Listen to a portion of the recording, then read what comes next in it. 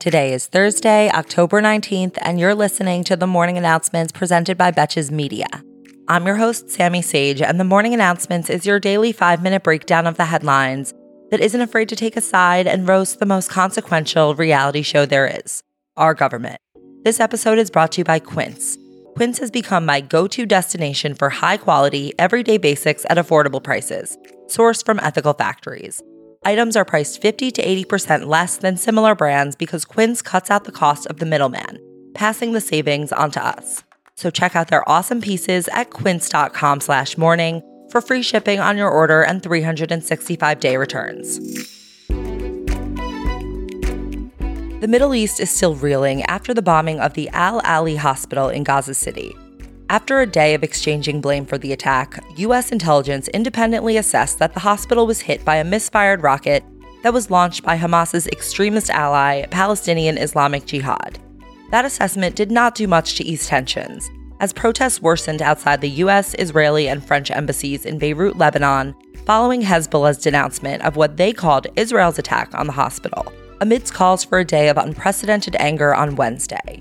This put a bit of a damper on hopes of diplomatic progress during President Biden's visit to the region, as Jordanian leaders canceled the planned four-way summit between Biden and the Egyptian and Palestinian leaders, following Biden sharing the U.S. intelligence assessment that the hospital had been hit by Islamic Jihad and not by Israel.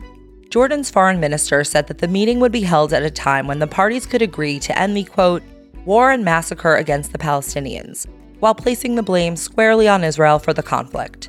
What was accomplished during Biden's trip was that Israel said yesterday that they will allow Egypt to deliver water, food, and medicine to the Gaza Strip, though the statement made no mention of fuel.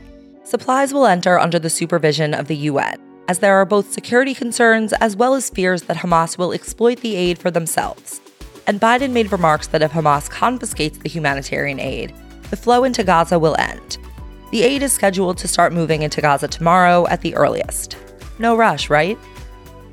Once he's back from his trip tonight, President Biden is scheduled to address the nation from the Oval Office, the big one, at 8 p.m. Eastern Time to discuss the U.S. response to both Hamas's terrorist attacks against Israel and Russia's ongoing brutal war against Ukraine. The formal address appears to tee up Biden's forthcoming ask to Congress for an additional year-long humanitarian and military aid package to the tune of $100 billion that would include funding for Israel, Ukraine, and Indo-Pacific countries such as Taiwan, as well as to boost security measures along the southern border with Mexico. Quite an interesting move to request a literal Dr. Evil amount of money. From Oval Office speech to Speaker of the House, yesterday the House of Representatives held its second round of voting for the Speaker's seat. The GOP's nominee, Jim Jacketless Jordan, again failed to secure the majority of votes needed to win the gavel, and ultimately netted out with one vote less than in the first round of voting, with 199 votes this time. Another round of voting will be held today, in which sources say Jordan is expected to lose more support among his caucus, as some Republicans have privately admitted that they would flip their support if he has no chance. Is there anyone who can remind him that they don't need to do this? Or is this just a way of keeping the Capitol building cameras off of Mitch McConnell?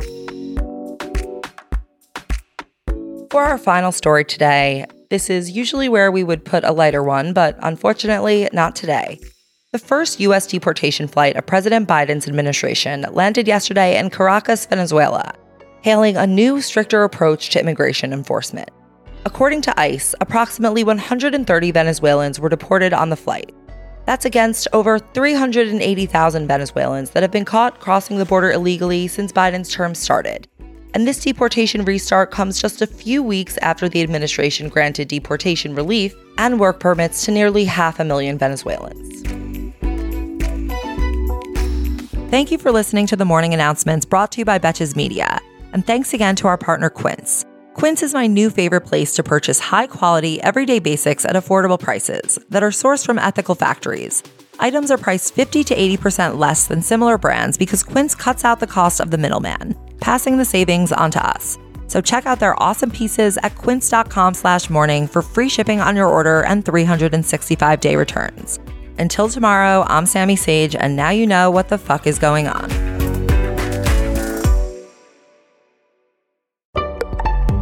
Betches.